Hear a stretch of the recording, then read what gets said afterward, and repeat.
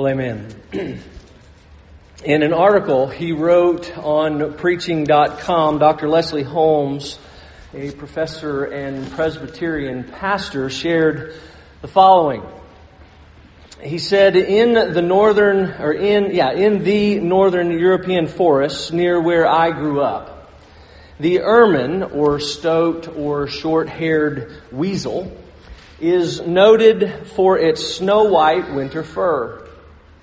That little animal will do whatever it deems necessary to protect its pure white coat. Fur hunters, having learned how to take advantage of this unusual sense of animal pride, do not set traps to catch them. Instead, they smear the entrance to their rocky crevice homes with grime and dirt, then set their dogs loose to sniff out and chase the little creatures. When the dogs come near, the startled ermine scurries toward its home for protection.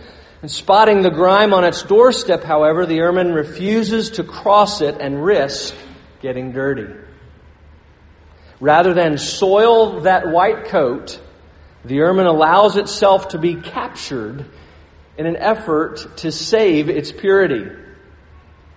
And then he says this, for the ermine, purity is of more value than life itself. I mentioned a few weeks ago that our struggle with God acting so decisively and abruptly and severely with Nadab and Abihu was due to a couple of things. One, God's holiness being downgraded. And two, our sin being downplayed.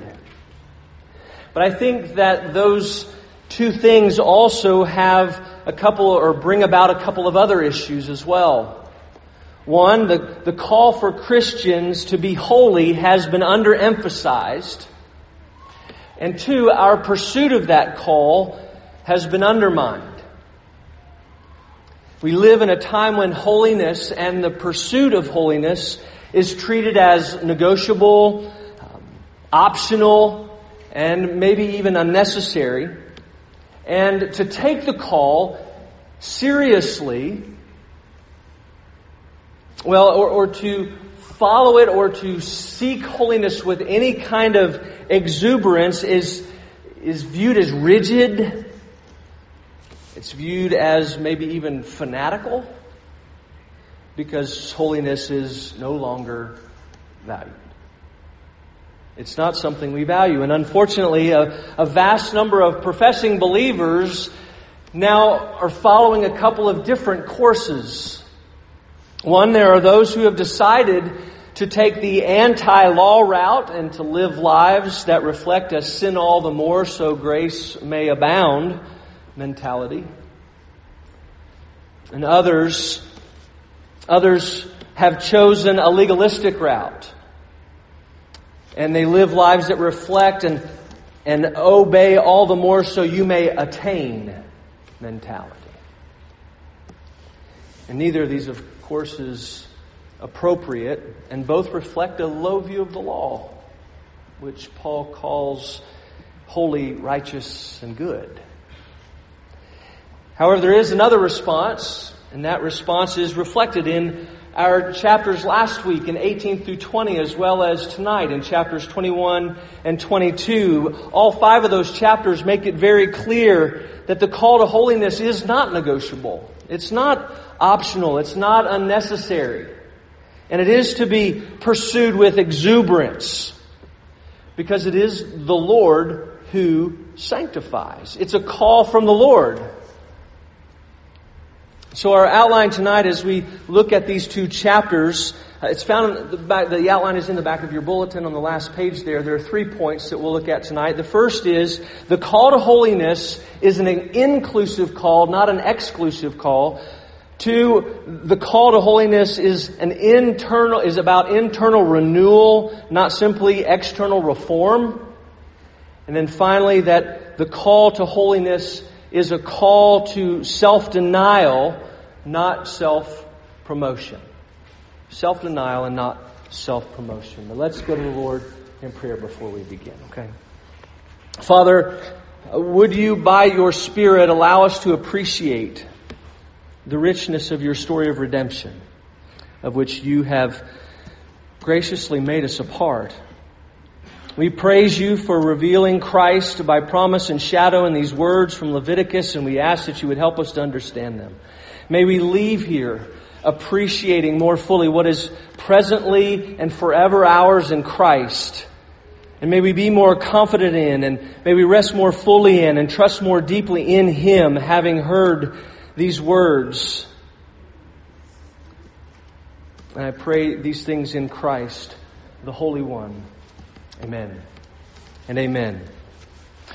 So first, by way of quick review, let's look back to last week. And it was there that we said that the emphasis of the book of Leviticus has changed. It's different now, moving from 18 through the end of the book. And from 18 to 20, we see that there is an expectation that's being placed upon the people of God to reflect the holiness of God, to reflect the one in whose image that they've been created. They were to be different. They were to be set apart and live as those who have been set apart. They had been redeemed. They had been set free. And they were to live differently than those of their past and those of their future.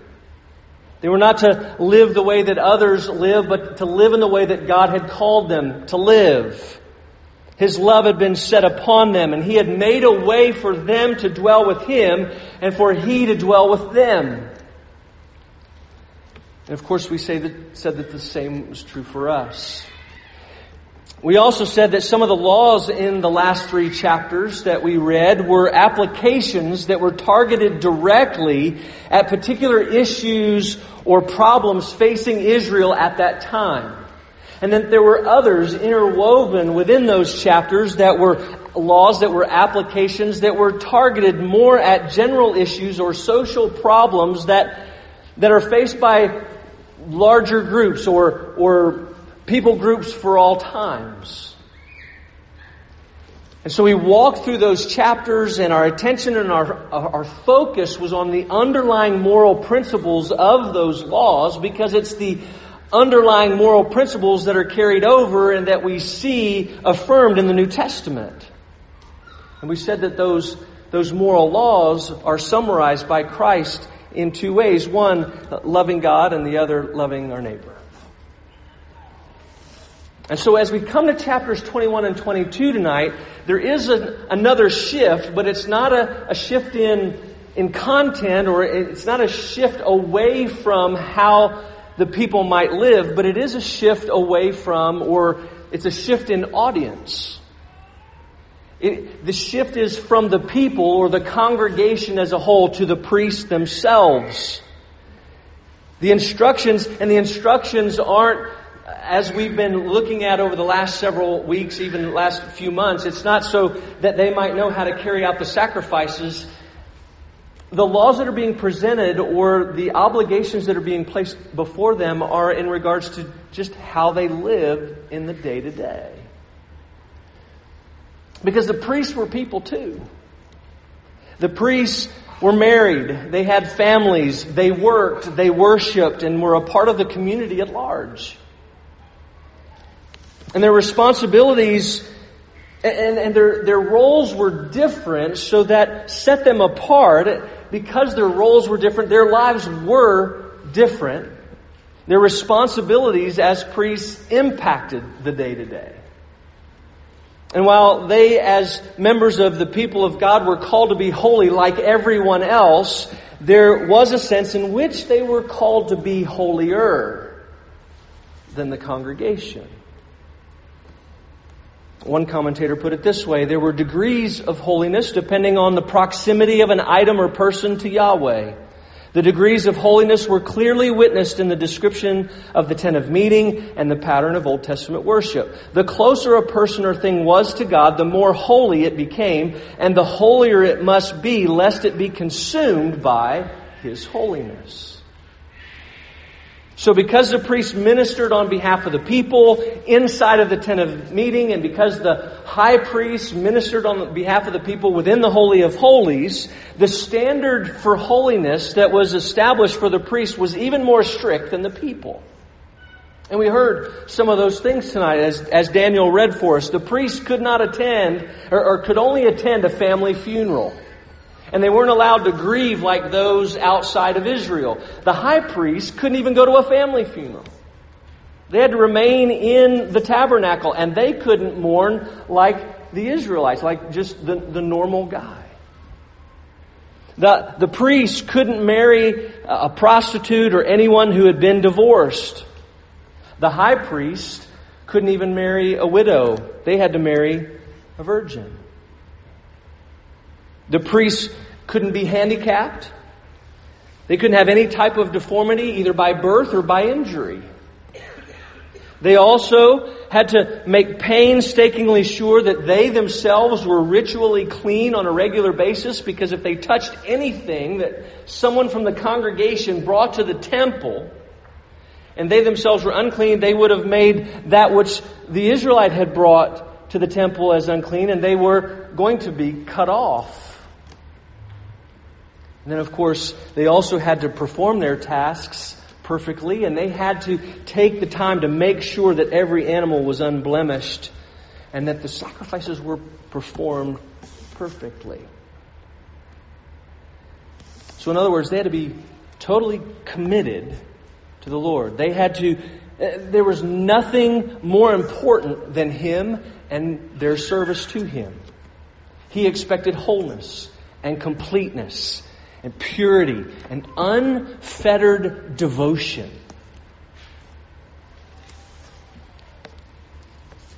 They had been appointed as mediators for Himself and for the people of God. Of course, as we've mentioned at several points throughout our study, that we too are called to be holy. We're called to be holy because the call is for all of us, not just a few of us. The call is for anyone and everyone, young or old, male or female, rich or poor, who looks to Christ in faith for their salvation. Anyone who is a child of His, who's been called to live in a manner worthy of their calling in Christ Jesus. We're all called to love God and to love our neighbor. We're called as a kingdom of priests to live in light of who we are as obedient children who have been set free from the bondage of sin, and that we might live in righteousness. And yet, while in one sense we're all in the same boat under the same expectations, we also have to be honest and admit there is a higher standard for those who are in leadership within the church. There is a higher standard. Elders have a responsibility to lead in a way that their pursuit of the call of, elders have a responsibility to lead in a way, or really lead the way, in the pursuit of holiness. They're to lead the way in that pursuit, and their failure to do so, due to their position, has a much greater impact on the church as a whole when they fail. Which is why James says, not many of you should become teachers, for you know that we who teach will be judged with greater strictness. Speaking as a teaching elder, it's an interesting life to live, really. If I can be transparent, it's a life lived in a constant double bind. Because on the one hand, people desire a pastor who is just like them, who can identify with their day-to-day lives and understands the struggles of sin, because they're a sinner too. They want a pastor who, they don't want someone out of touch with reality, and they want just a normal guy. And yet people, on the other hand, they also desire a pastor who upholds the ideal and the standard of holiness. And they want him to do so in such a way that his potential failure or the failure of his family is unthinkable. And the expectations of some are so high that if if the pastor or elder happens to stumble and reveal that fleshly side that he too wrestles against and sometimes falls to, disappointment and even disillusionment take hold, and people leave the church, not ever realizing that they're holding another to a perfect standard that no one can reach.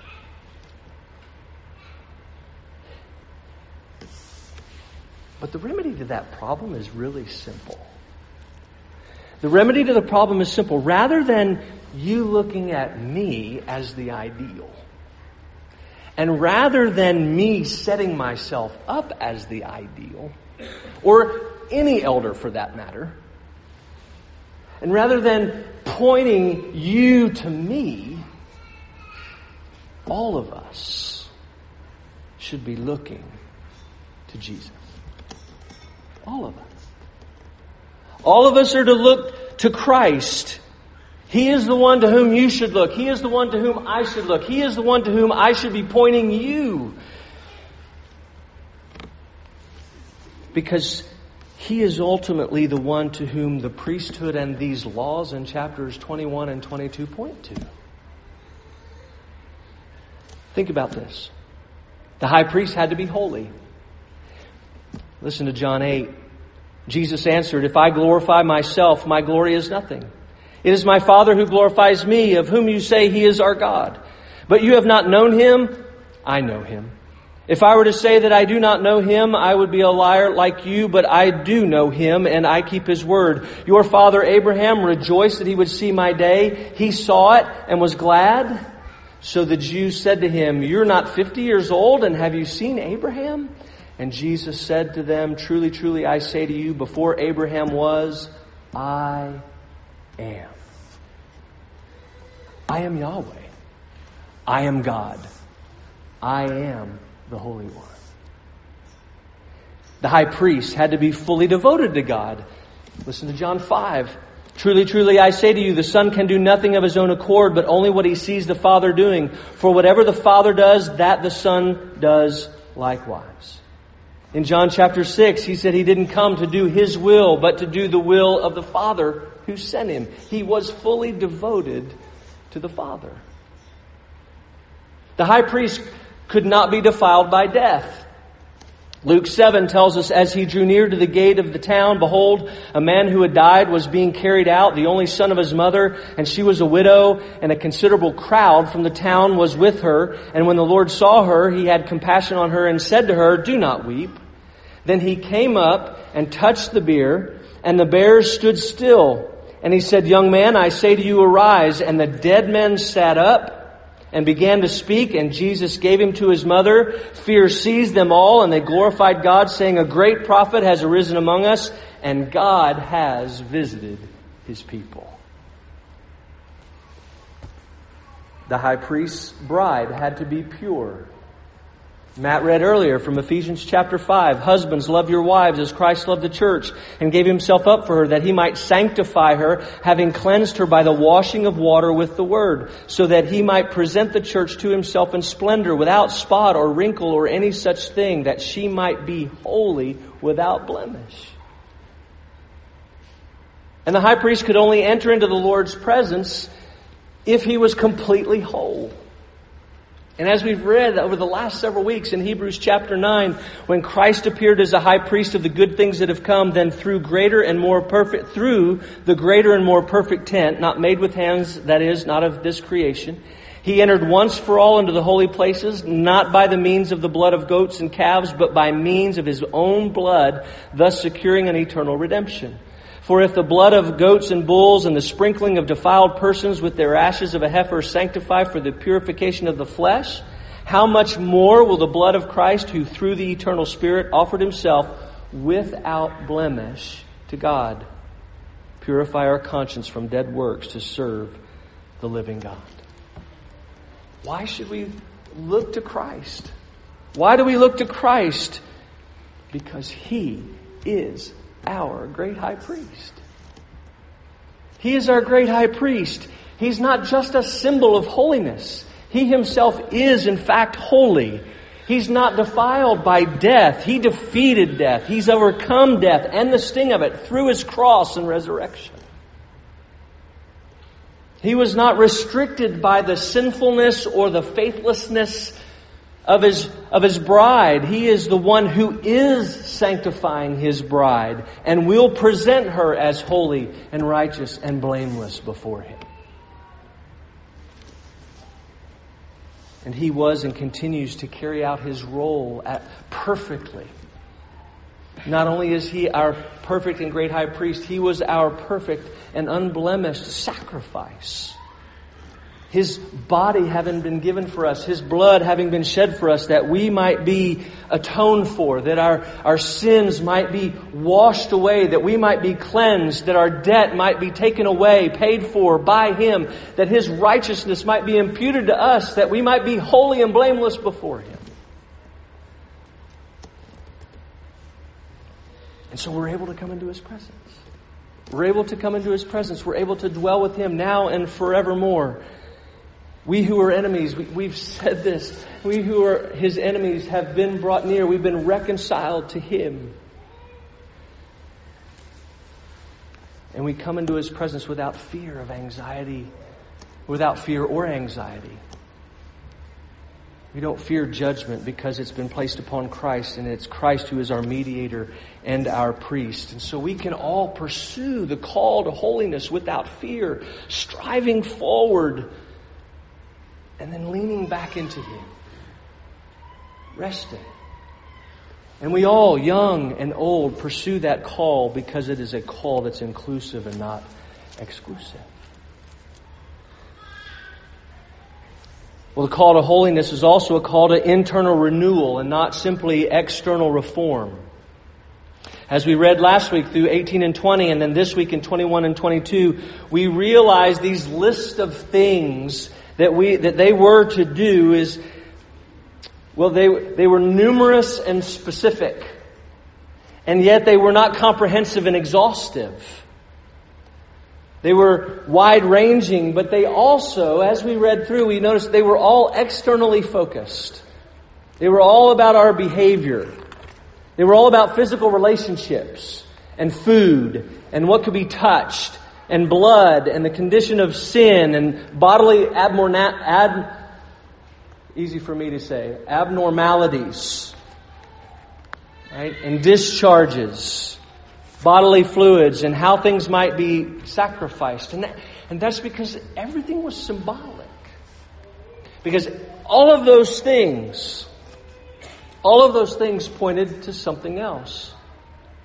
You see, the fulfillment of those things in and of themselves did not provide the righteousness and holiness that the people needed. Fulfilling them is not what made them right. All of these things, all of the rules and regulations in the law, all pointed to the reality of God's holiness, the depravity of man, and the gap between the two. And the need that the people had. Something outside of themselves, someone outside of themselves needed to bridge that gap between He who is holy and they who were not. So their fulfillment of those things did set them apart from the Egyptians and the Canaanites. But it didn't make them whole and complete. That's why 4 times in chapters 21 and 22, and then once back in chapter 20, the Lord says, I am the Lord who sanctifies. I sanctify them. I sanctify you. The call to holiness wasn't simply a call to external or moral reform. It was an internal call. It was an internal call to spiritual renewal. It was a call to look to God to do what only He could do on their behalf. And how do we know that? Because this is the exact issue that Jesus was facing with the Pharisees. One of them. Right? The Pharisees were clinging to their fulfillment of the Levitical law for their assurance of their holiness. They were resting in their ritual cleanness to define how holy they were. Which is why they would get onto Jesus' disciples for not washing their hands before they ate. And it's also why Jesus says in Matthew chapter 5, I tell you, unless your righteousness exceeds that of the scribes and Pharisees, you will never enter the kingdom of heaven. The righteousness of the Pharisees was nothing more than outward and ceremonial. They were following the rituals, but they were missing the deeper meaning behind the rituals that had been presented. They were trusting in their own external righteousness. And Jesus said that the righteousness that is needed for salvation is way beyond that which is external. Why? Because it's internal.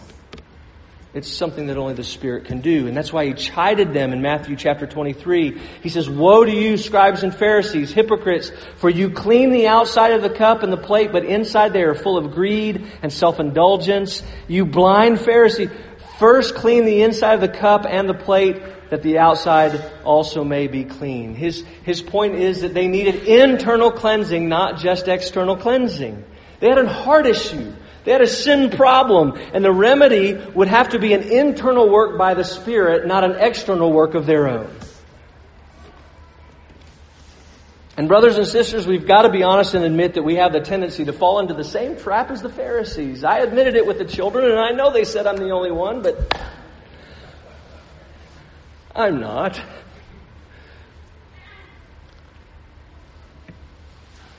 We fall into the same trap of relying on and looking to and flaunting our own external works. We fall into the trap of looking at our own effort and diligence and success and setting ourselves apart. But unfortunately, when we rely on and we look to and we flaunt our own selves and our own external work and we focus on our effort and our diligence and our success, we begin applying the standard that we are fulfilling, our standard of works and effort and diligence and success, and we place it upon others, and then we begin judging them based upon our standard. And that's not what the Lord is calling us to do when He says, be holy. The call to be holy is a call to rely on and look to and rest in Christ's work for us, and to focus on the Spirit's effort and the Spirit's diligence and the Spirit's success in changing our disposition and our desires within us, in changing our heart that enables us to die more and more into sin and live more and more into righteousness. Christ has purchased our justification and our sanctification. Our righteous deeds and our good works and our holy living are to be a natural outflow of what the Spirit has done within us. And when we don't do the things that we should do, when we're not holy as we've been asked to be holy, and when we choose otherwise, we should repent and we should seek forgiveness and receive the forgiveness that is ours in Christ, and then set our minds on things above and continue to work out our salvation with fear and trembling before the Lord by His grace and His Spirit. Because our only hope is Christ and His righteousness alone.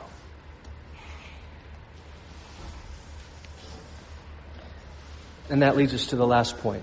The call to holiness is a call to self-denial and not self-promotion. Self-denial, not self-promotion. As I mentioned under that first point, the priests were set apart as holy, and they would, and some would say they were set apart as holier, as we read, based on their proximity. The priests were set apart based on their proximity of the Lord. To the Lord, and the closer one was, the holier they had to be, and so. But at the time the law was given, that stricter nature, the stricter requirements, were intended to set them apart, but not above.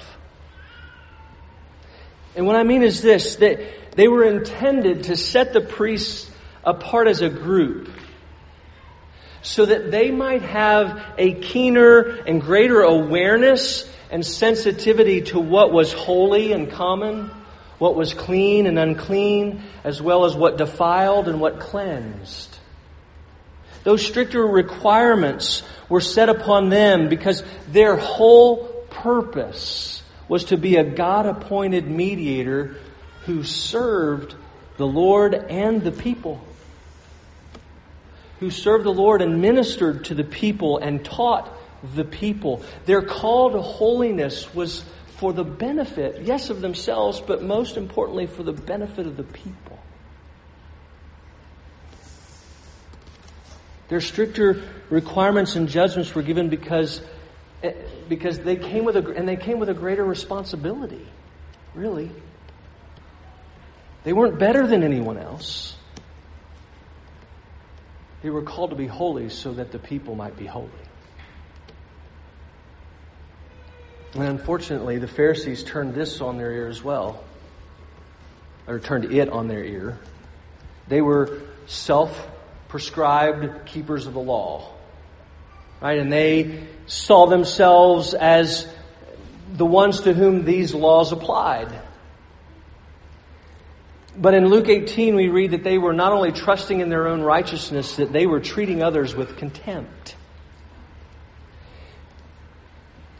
In other words, they were prideful and elitist. They were looking down on others as lower class citizens. They were the ones who had the stricter laws. They were the ones who were more holy. So they were the ones holier than everyone else. They were more important. They were more prestigious. Their positions alone showed everyone how holy they truly were.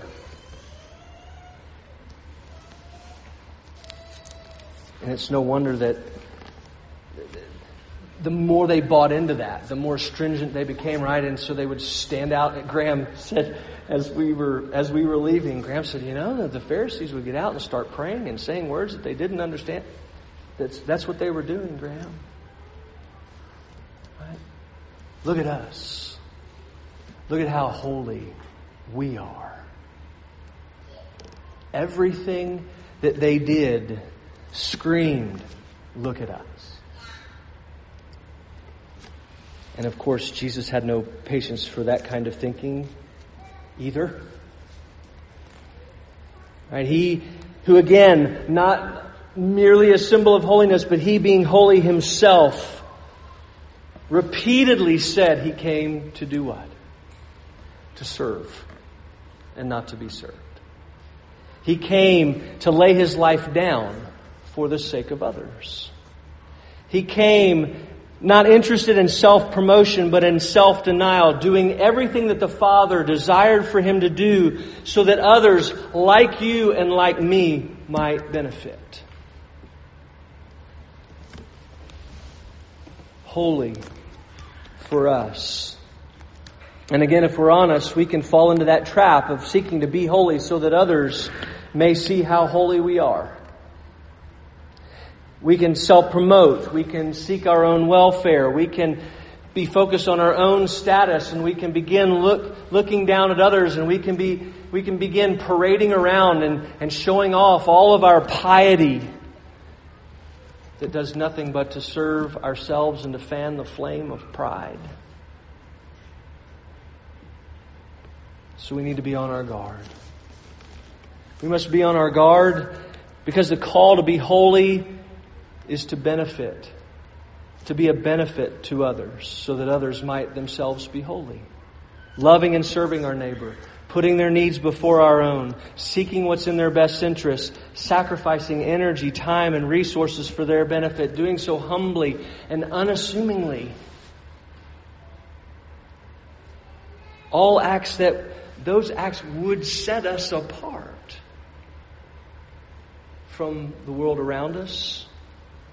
And they would identify us with the one apart from whom we can do absolutely nothing.